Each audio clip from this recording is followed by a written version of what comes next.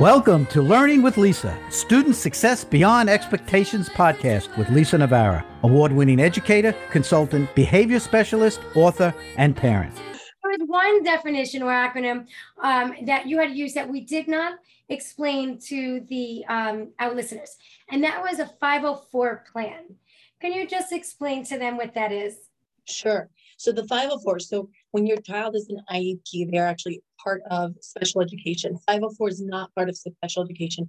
A 504 accommodation plan is provided by the school for, again, a child who meets for special education has shown that their disability, their diagnosis, that impacts their ability to access the curriculum. So their grades are probably failing or underachieving. A 504 plan is for those students who their presentation, it can be a variety of things, it can be a medical disorder, anxiety, ADHD, is impacting their learning, but not to the extent that they require special education. So 504 can be, I'm seeing more and more comprehensive 504 plans. It can include many things. It can include things like, for example, testing accommodations, extended time, separate location, breaks. It can include preferential seating. It can include counseling support. So it can include multiple things, but it's a less formalized. The IEP is very formal, very structured, includes goals that have to be met, etc. The 504 is really just information regarding the specific supports that your child needs, but it's not as comprehensive. It doesn't include so many goals and that kind of thing.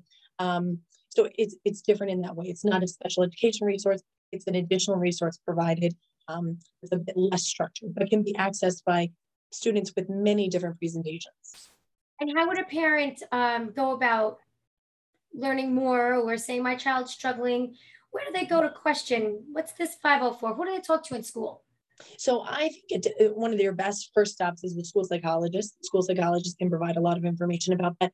You know, if you're just kind of having a general conversation, you can reach out to the teachers and they can give you a little bit of information. But again, head over to the school psychologist, behavioral specialist. The principals, of course, can also provide that information. But for example, the school psychologist can provide you with what is it, with your child, are they kind of in that realm, and then provide the next steps to being referred to the 504 committee. 504s and IEPs. I get this question all the time. And I think it's confusing for parents. Some parents don't even know what a 504 is if you have an IEP. And if you have a 504, you don't know what an IEP is. So a 504 is, actually, it's easier for me to explain an IEP first. An IEP is an individualized education program, of course. And this really is a qualification process. They have to fall under one of these 13 different categories set out by federal law. And really what they're saying is they're meeting a checklist criteria that they have some sort of disability or delay to qualify them for services. Now, the IEP has so much more than that, because I think the four most important sections of that IEP are the present levels, which just says, what are they able to do now? What are they struggling with now? And it should read like a picture of your kid. You should be able to see your kid in the classroom, and you should be able to tell exactly what they look like in the classroom. And then, that's right. I want to stop you right there for a second, because sometimes as educators, we want to get all that information in there. And writing an IEP is an extensive process. It's no joke. It's really very, very well thought out. It's a lot of information. But I think sometimes we want to get all that data and information in. It's really important to remember, what we love teaching. Just write it as a narrative. Write it as, Beth has been working really hard and being able to focus and self-regulate. She uses her visuals, and she particularly likes the launch tool, and she uses it when she's reading. And that helps her to be able to support her reading on the Z level of reading or whatever it is. So really what you're saying, I think, can be helpful for everybody to hear. Absolutely. There's two different kinds of data, right? There's that number data, which we get so stuck in sometimes. We want to see that number data, which is absolutely important. But there's also that qualitative data, which is exactly what you just said. And especially if you're having some conflict, either the parents or teachers, if you're having some conflict, especially around like paraeducation support or one-on-one support, this is a perfect opportunity to really provide a description of, hey, if there's a paraeducator in that classroom, what does it look like? How much support are they actually needing? Do they need that for safety? And you can write in there, gosh, they really need to be in there for safety.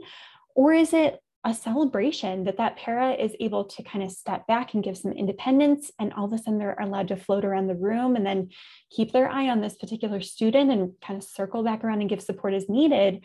But maybe that's an opportunity to pull back on that support a little bit more and provide independence. But you're not necessarily going to know that by numbers. Oh, they have this many minutes per week of paraeducation support. Well, what does that look like? What accommodations are being provided? There's two very clear sets of data. And that's why a really good present level section is so long. It's so huge, but it needs to be.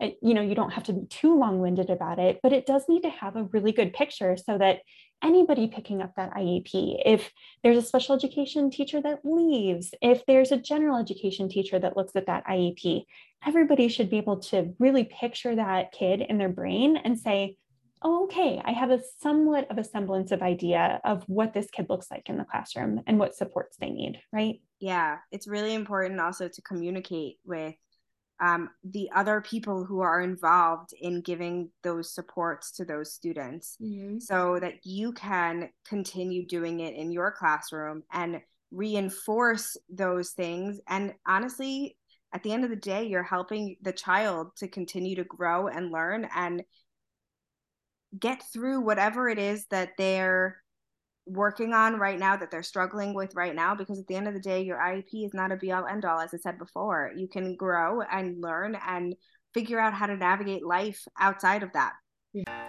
Thank you for listening to the Student Success Beyond Expectations podcast, where school leaders, educators, and parents meet on behalf of children who struggle with learning.